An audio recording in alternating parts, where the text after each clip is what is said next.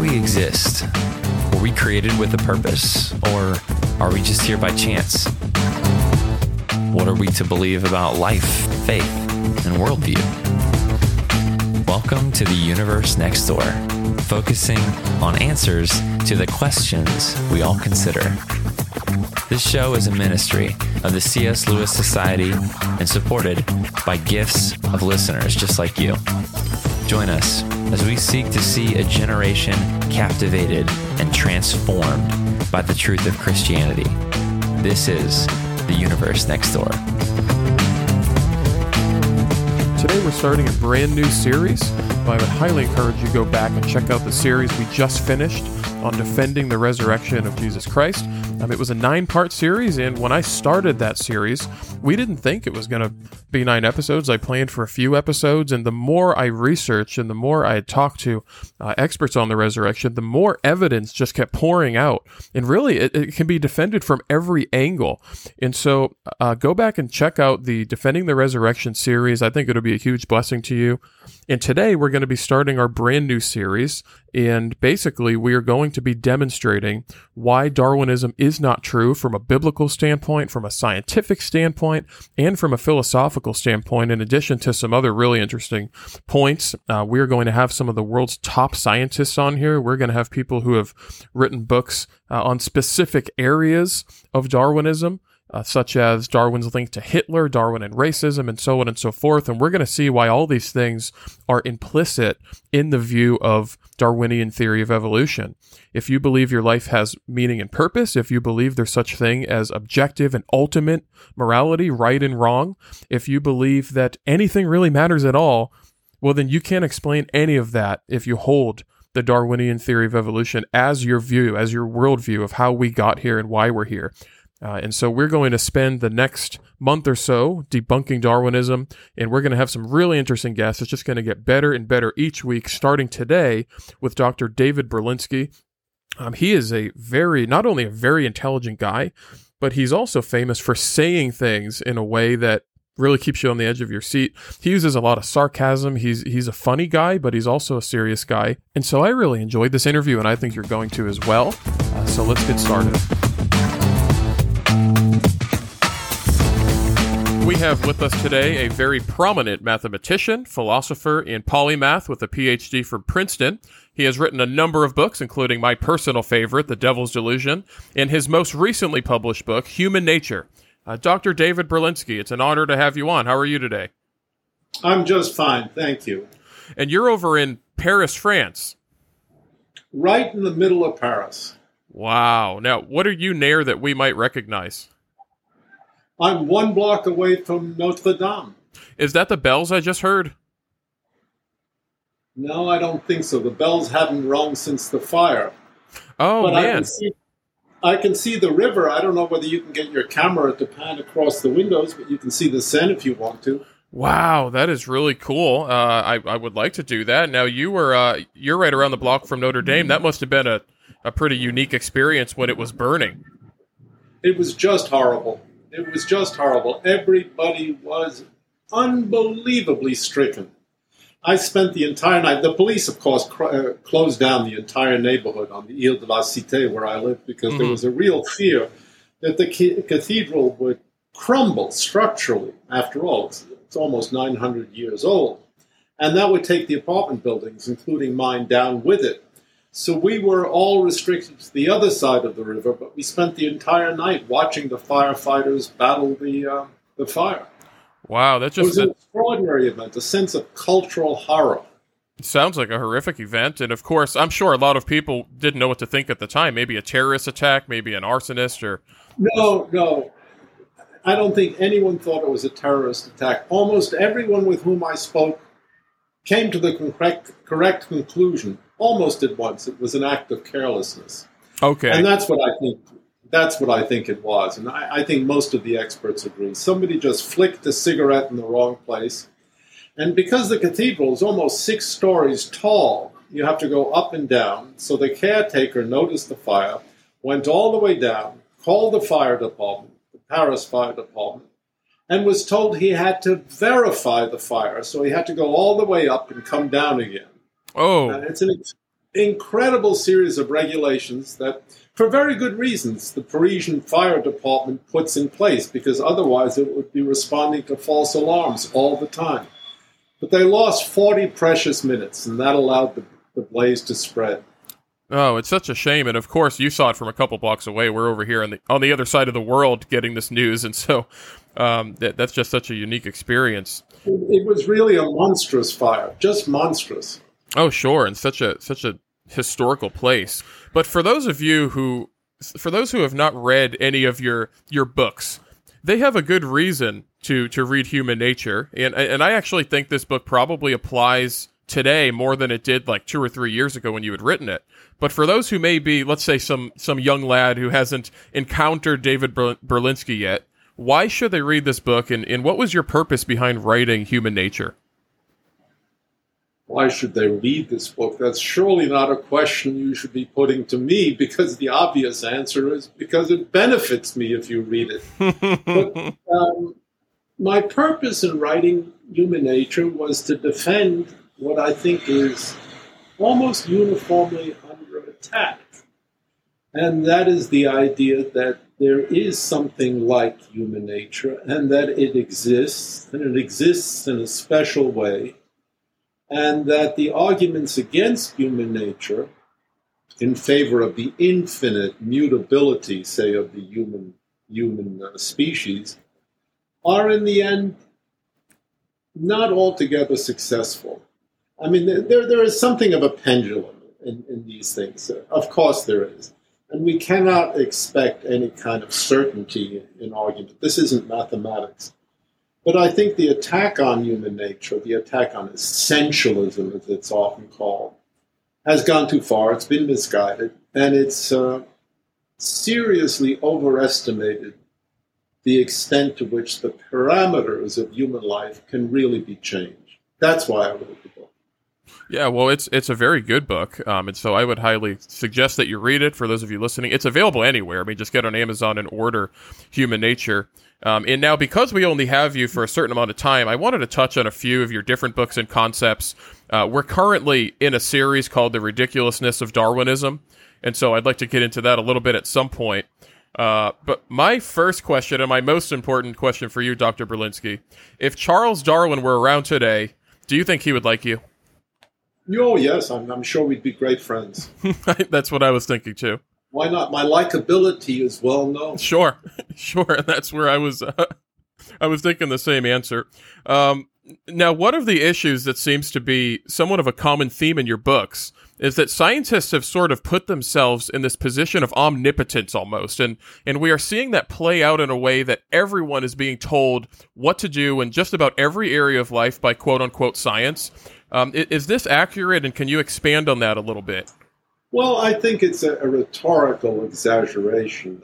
Everybody has this sense that there are entirely too many experts around telling us what to do.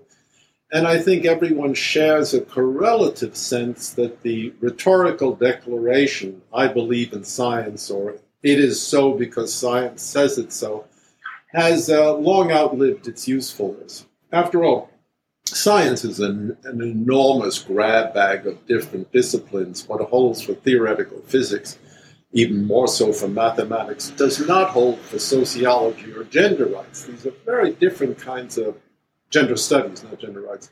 These are very different kinds of disciplines, and they carry quite different kinds of authority. So I think there is a sense that, yes, we have been nagged almost to death by the incessant claim that a certain institution in contemporary life has not only a rhetorical but a judicial authority over what we think, what we say, what we believe, to what we commit ourselves, that it is not really entitled to have. Yeah, I agree with that. But that said, I also think we're in an area where I think there's a great deal of frivolity. I mean, after all, just between us, who cares if a lot of scientists feel they're omnipotent? The question is what follows from it. I mean, if a physicist gets up and says, as some physicists have said, well, every physical problem will fall to the methods of theoretical physics and we will be as gods. Well, all right, let him say it. Does it really affect the rest of us in a deep and important way? I doubt it. People commit rhetorical excesses all the time, and institutions do as much. I think that's a really good point, actually, and I like that you use the word judicial. That's when it can kind of get a little bit messy, I think, when this science, sure, if somebody says they're omnipotent, who cares, just let it go. Yeah. Anyone can say whatever they want. But once it starts kind of affecting the lives of people, I think that's obviously when it may take a different turn. Now, I wanted to read a quote. This is from The Deniable Darwin, which I find a very helpful book. You had said, "My own view, repeated in virtually all of my essays, is that the sense of skepticism engendered by the sciences would be far more appropriately directed toward the sciences than toward anything else." Could you expand on that thought a little bit? It sounds like something that caught my attention. Well, I think it's kind of a general epistemological maxim. Look, as I said a few minutes ago, the sciences encompasses a great many disciplines. If you look at mathematics, it's unique among the sciences because it really has a principled way of assessing what is true and what is not true. It's the method of proof. And it's universally acknowledged, almost universally agreed to. So we're not really talking about mathematics unless some lunatic wants for racial or sexual reasons to argue that 2 + 2 = 5. That was an argument. Sure. But that's of no interest to serious men like ourselves. Agreed.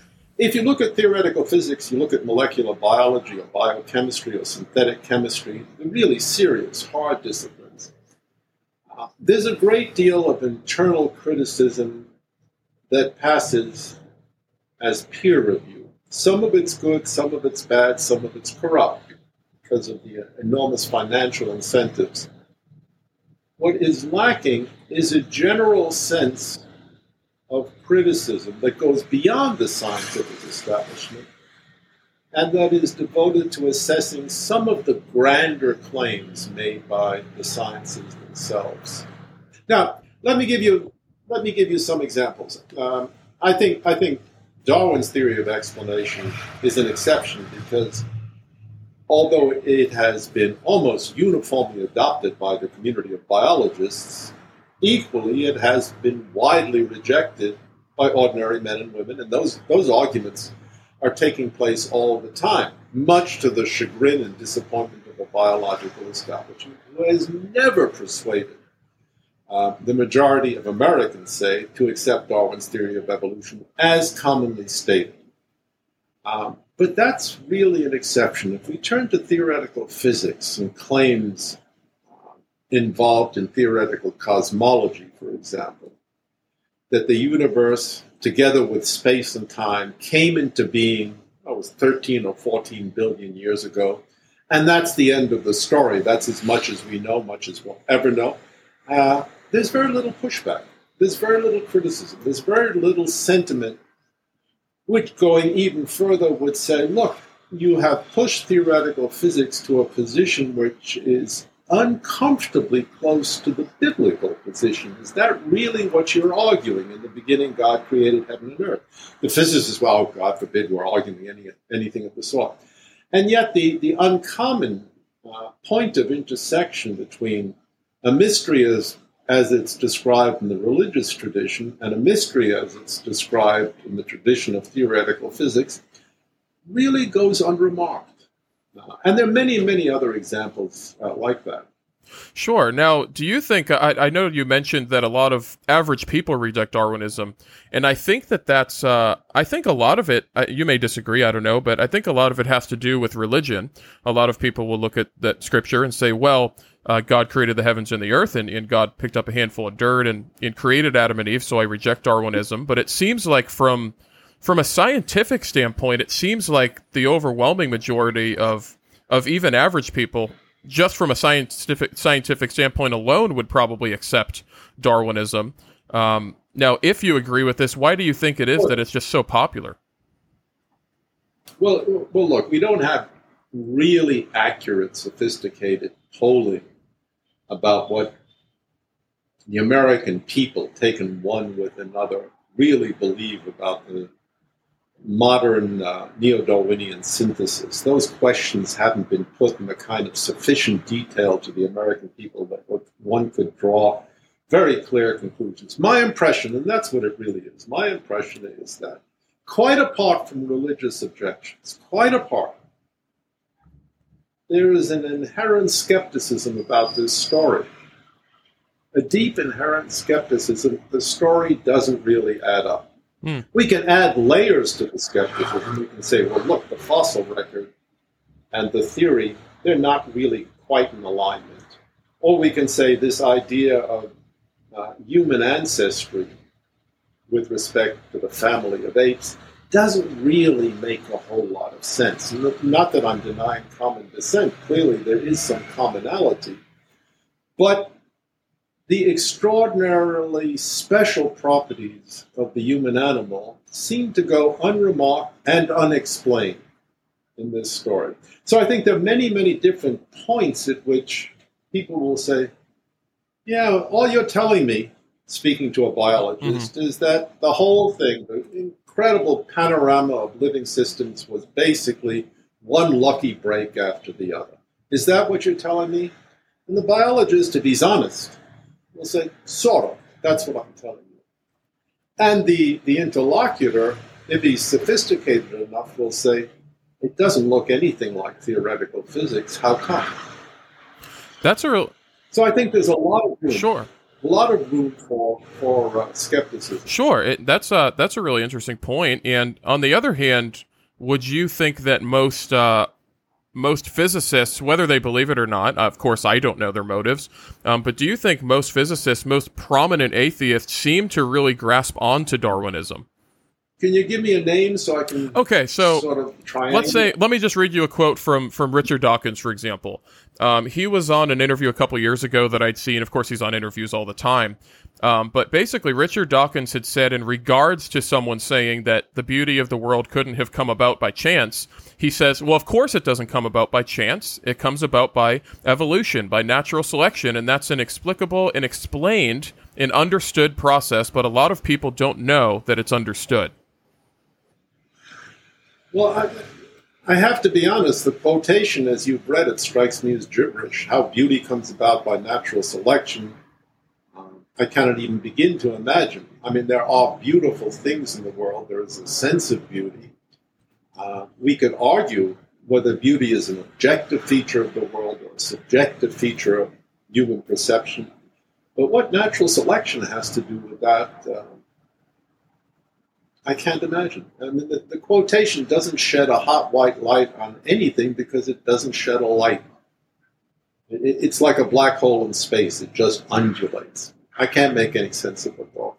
Sure, and I think there is a certain degree to where it almost seems like, and correct me if you think I'm wrong here, it almost seems like to say something doesn't come about by chance, it comes about by evolution. It seems to be sort of an oxymoron, because I think a lot of the thought behind evolution is really time plus chance.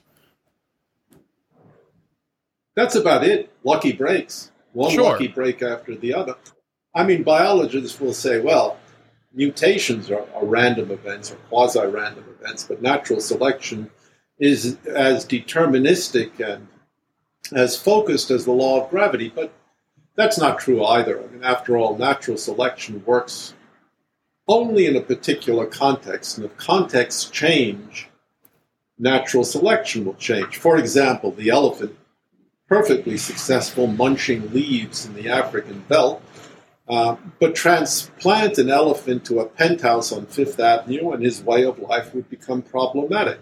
So we're talking about two different kinds of random processes. One, the mutational, but the other, the random processes involved in changing physical context, for which we have no laws whatsoever. We can't determine in advance when a physical context will change. And the product of two random variables is, again, a random variable. So from my point of view, overall, globally, it is entirely a stochastic theory. And I don't think serious biologists deny it. It's one lucky break after the other. Sure, and of course, when you're a mathematician, so I don't even want to touch this subject. But when you think of how many lucky breaks there would have had to have been, I mean, of course, I've read all kinds of equations for it that I don't remember off the top of my head. But it just seems like the amount of lucky breaks that would have to happen are just almost inconceivable in order for us to get to where we are today, for the universe to be as fine-tuned as it is today, for life to emerge, of course, there's a lot of talk about the Big Bang, which I think theologians have said for thousands of years, but where did it come from, and so on and so forth. So it seems like the amount of lucky breaks, I don't know if you'd want to touch on this as a mathematician, but it just seems like that's inconceivable. Well, I don't know if it's inconceivable. Look, the idea that you and I, noble as we are, undoubtedly noble as we are, have emerged in the cosmos as the result of a very long sequence of lucky breaks. In one sense, it's obviously true. I mean, had things been slightly different in your past, you wouldn't be here today. By your past, I mean your genetic past. Sure. It also provides an explanation for an otherwise very mysterious fact that has increasingly been noticed over the last 50 years. And that is that we, as human beings, we really seem to be alone in the universe. I mean, all efforts to make contact with one of those dazzling alien civilizations have been a failure. And all efforts on their part to make contact with us have been a failure as well. Well, that's an astonishing fact. The physicist Enrico Fermi posed this as a paradox in 1952. He was sitting at lunch with a group of other physicists convinced that there was lots of alien civilizations out there, and he said, no, so where are they? And nobody's been able to answer that. If, on the other hand, you are partial to the idea that everything that's emerged on this planet has been the result of a very long sequence of lucky breaks, and that the evolution of an intelligent species like our own is almost unfathomably improbable, then you have an answer to Fermi's question. We haven't heard from them because they're not there. We are alone in the universe because it's so unlikely. Our emergence is so unlikely. It's a very satisfactory answer. It's kind of a depressing answer, but it's a satisfactory answer anyway. So we're in the realm of conjecture, and these conjectures turn in any number of ways. They provide a very interesting explanation for our apparent solitude. Ain't nobody else out there. Yeah, I mean that's interesting enough, and of course that's I think the idea of terrestrial beings, of aliens, has just it's always kind of been popular, but especially in the last few years, it seems like it's just drawn a lot of interest, which kind of I think makes me think about the multiverse theory. I don't know how into new superhero movies and stuff like that you are, but the layperson seems to be very interested in this multiverse theory. And in my opinion, it seems to just be a kind of way to buy time, because you can say, well, another universe created this universe, but then you don't have to explain where the other universe came from. And so what are your thoughts on the multiverse theory? Do you think there is any credibility to it, and why do you think it's so popular? Well, I don't know. At night, when my old war wounds ache and the four humors do battle in my spleen, I think very favorably on the idea that somewhere out in the vastness of intergalactic space, there's another universe in which I would not be making the same mistakes I made in this one. That gives me a great deal of comfort. Needless to say, that's pure fantasy, and it has no scientific credibility whatsoever. Okay, so that pretty straightforwardly answered the question, I think. Now, just back to Darwinism real quick. I had watched an interview from, I think you were on Fox News. I think that's where I saw the interview. But you had referred to Darwinism as the secular myth. And of course, you've written the book, The Deniable Darwin. For those of you listening, highly recommended. Order The Deniable Darwin. But what did you mean by the secular myth? Well, look, if you go back to the beginning of the 19th century, around 1810, 1850, right after the French Revolution, and I'm speaking now of the United States and Western Europe, and the countries they colonized as well. You see the beginning of a process of secularization that has proceeded almost inexorably over the succeeding 200 years. 1820 or so, Byron could still be writing, that is, the poet Byron, Lord Byron, could still be writing in a recognizable universe which took Christian theology as standards, comprehensible standards. The might of the Gentile, unsmote by the sword, has withered like snow in the glance of the Lord. He could throw out those lines and expect all of his readers completely to understand the framework in which he was discussing them. Sure. 30 years later, when you get to Matthew Arnold's Dover Beach, the sea of faith can be seen and heard only at a distance, a melancholy, long withdrawing roar as the sea of faith moves away from a shore of consciousness. 100 years still later, we in the United States and we in Western Europe are living in what is overwhelmingly a secular world. Now, a secular world, and of course I count myself as secular. I'm a secular Jew. I've lived my life in a secular world, and I'm not about to reject it. But it does present certain imponderables. That is, it lacks for basic fundamental explanations that a system of religious thought always provided. In that sense, what we have seen is fairly a crude 19th century theory, a mass of speculations, which Darwin published in 1859. Half fantasy, half perceptive observation, has become promoted to an almost universal system of explanation with respect to human and animal life, with Darwinian fantasies replacing theological fantasies, almost inevitably, because in a secular world, there is a demand for secular explanations. And I think this is an inexorable process, which is perfectly consistent with my view that this particular secular explanation is not deeply satisfying. But that it exists, that it's a myth, that people are devoted to it, that they appeal to these theories, Darwin is not the only theory, makes perfect sense. I mean, what other structure of universal comprehension is accessible once you get rid of religious explanations? So is it, you think it's sort of, it's maybe so easy to hold on to because it's almost the only, I guess the only game in town. If you're not a religious believer, the only really thing to hold on to give yourself some, in my opinion, even a false sense of hope and meaning is really to hold on to Darwinism. Well, I don't think Darwinian theory gives you either hope or meaning. Those are categories alien to any scientific theory. What Agreed. I think it gives you is a good, comfy, solid feeling of having a scientific explanation where previously one had only a religious explanation. That this feeling is baseless is another issue, a different issue. But the craving for some sort of global system of explanation is universal. It cannot be eliminated.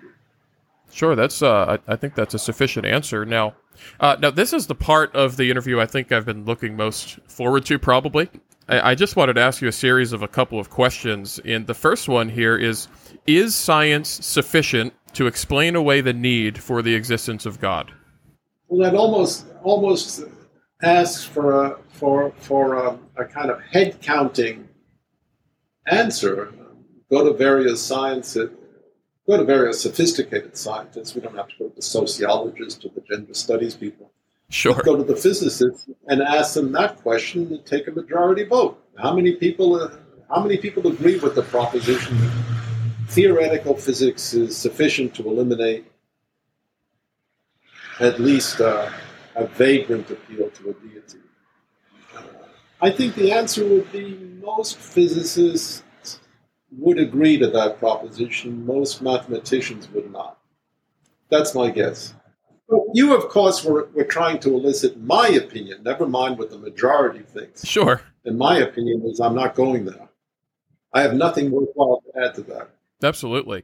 Now, has science explained not just the, let's say, the result of the Big Bang, but has science explained the emergence of the universe with the Big Bang? No, not even close. It's a complete mystery. And it may forever remain a mystery. Don't forget, we're talking about a very long period of time, 15 billion years. And we're talking about the intersection of two theories, general relativity and quantum mechanics, which at that particular point, the initiation of the universe, don't quite cohere. And we're talking about philosophical problems that don't seem to have an obvious solution. From the point of view of theoretical physics, space and time were created with the Big Bang. They were not antecedently in existence, which in plain English means that the universe appeared out of nothing. And at that point, most of the modalities of epistemological or metaphysical appreciation begin to collapse. What does that mean, if it means anything? Now, would we say, of course, the universe came out of absolutely nothing? If it wasn't eternal, that means it had a beginning. Doesn't it follow? I've heard many times... No. You've gone off the rails too soon. It does not mean it had a beginning, if by that you mean a beginning in something or at some time. That's exactly what theoretical cosmology denies. You can talk about 10 years after the Big Bang, but you can't talk about 10 years before. Sure. And I think we would have to use the term sans creation, because we can't use any sort of tense. We have to use tenseless language here, right? We can't say before the creation of the universe, because there is no before if the universe isn't eternal. So let's say sans creation, nothing had existed, nothing physical, no matter, no time, no energy. Many will point to, the universe came from the sea of energy or quantum fluctuation, but that's not nothing. That's a whole lot of something. No, we're ruling that out. That's all just an attempt at gerrymandering the data.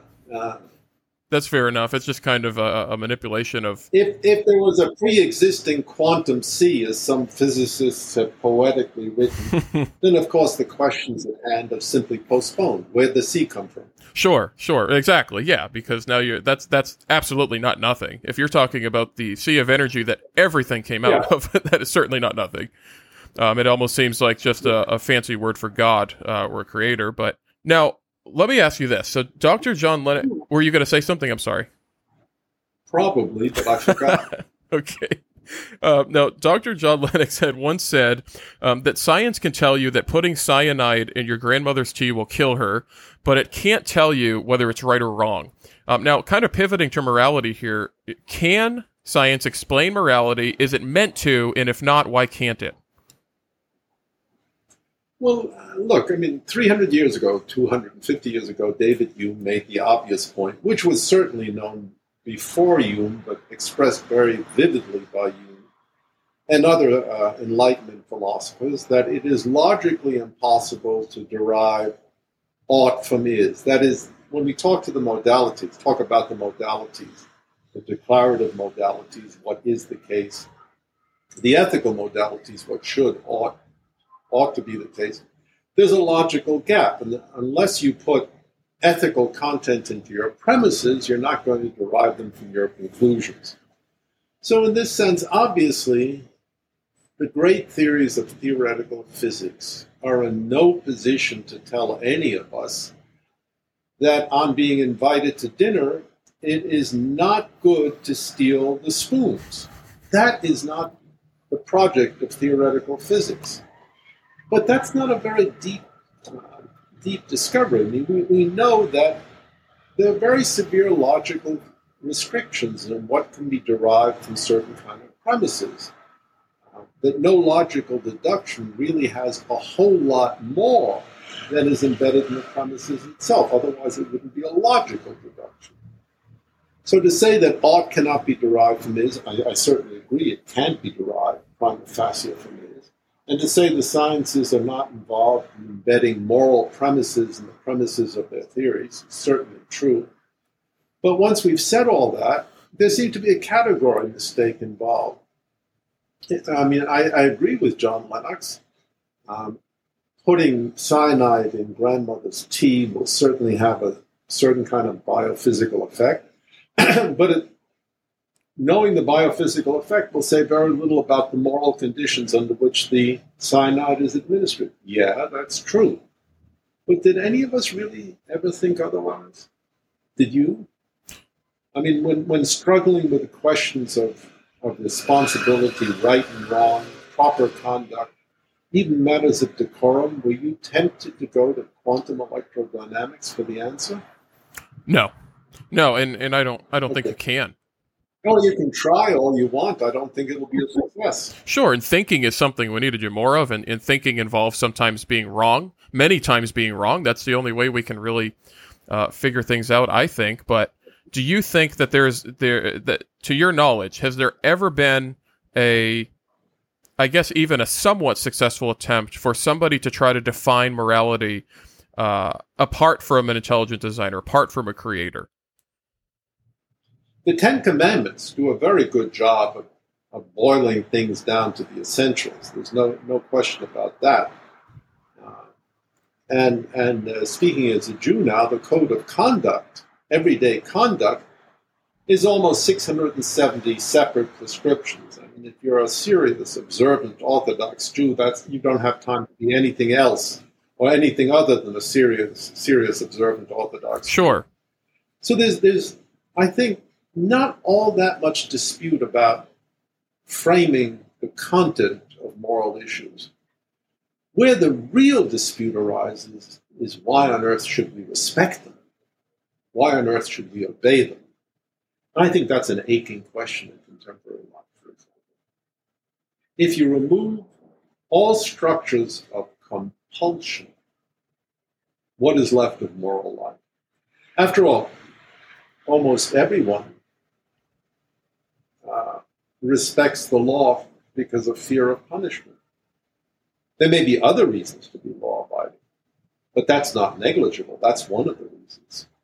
Why don't you take your car out and cruise down? Where are you, in Miami? I'm in the Tampa area. Yeah, well, why don't you get on the interstate and see whether your car will hit 240 miles an hour? Yeah. So what if you're breaking the law?